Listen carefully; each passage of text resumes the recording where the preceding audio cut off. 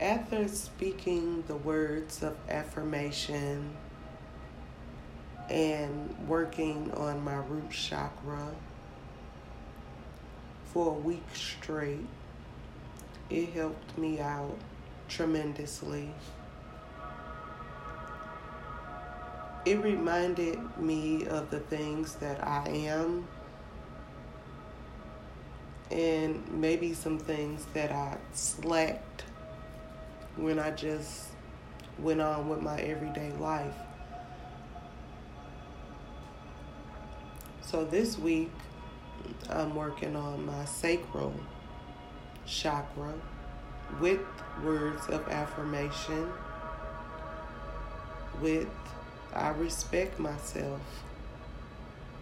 I express myself openly and freely. I put myself first. I am my own creator of this life that I live in, and I am very creative with it. I am confident. I own my power. I love myself. And I remember always to channel my energy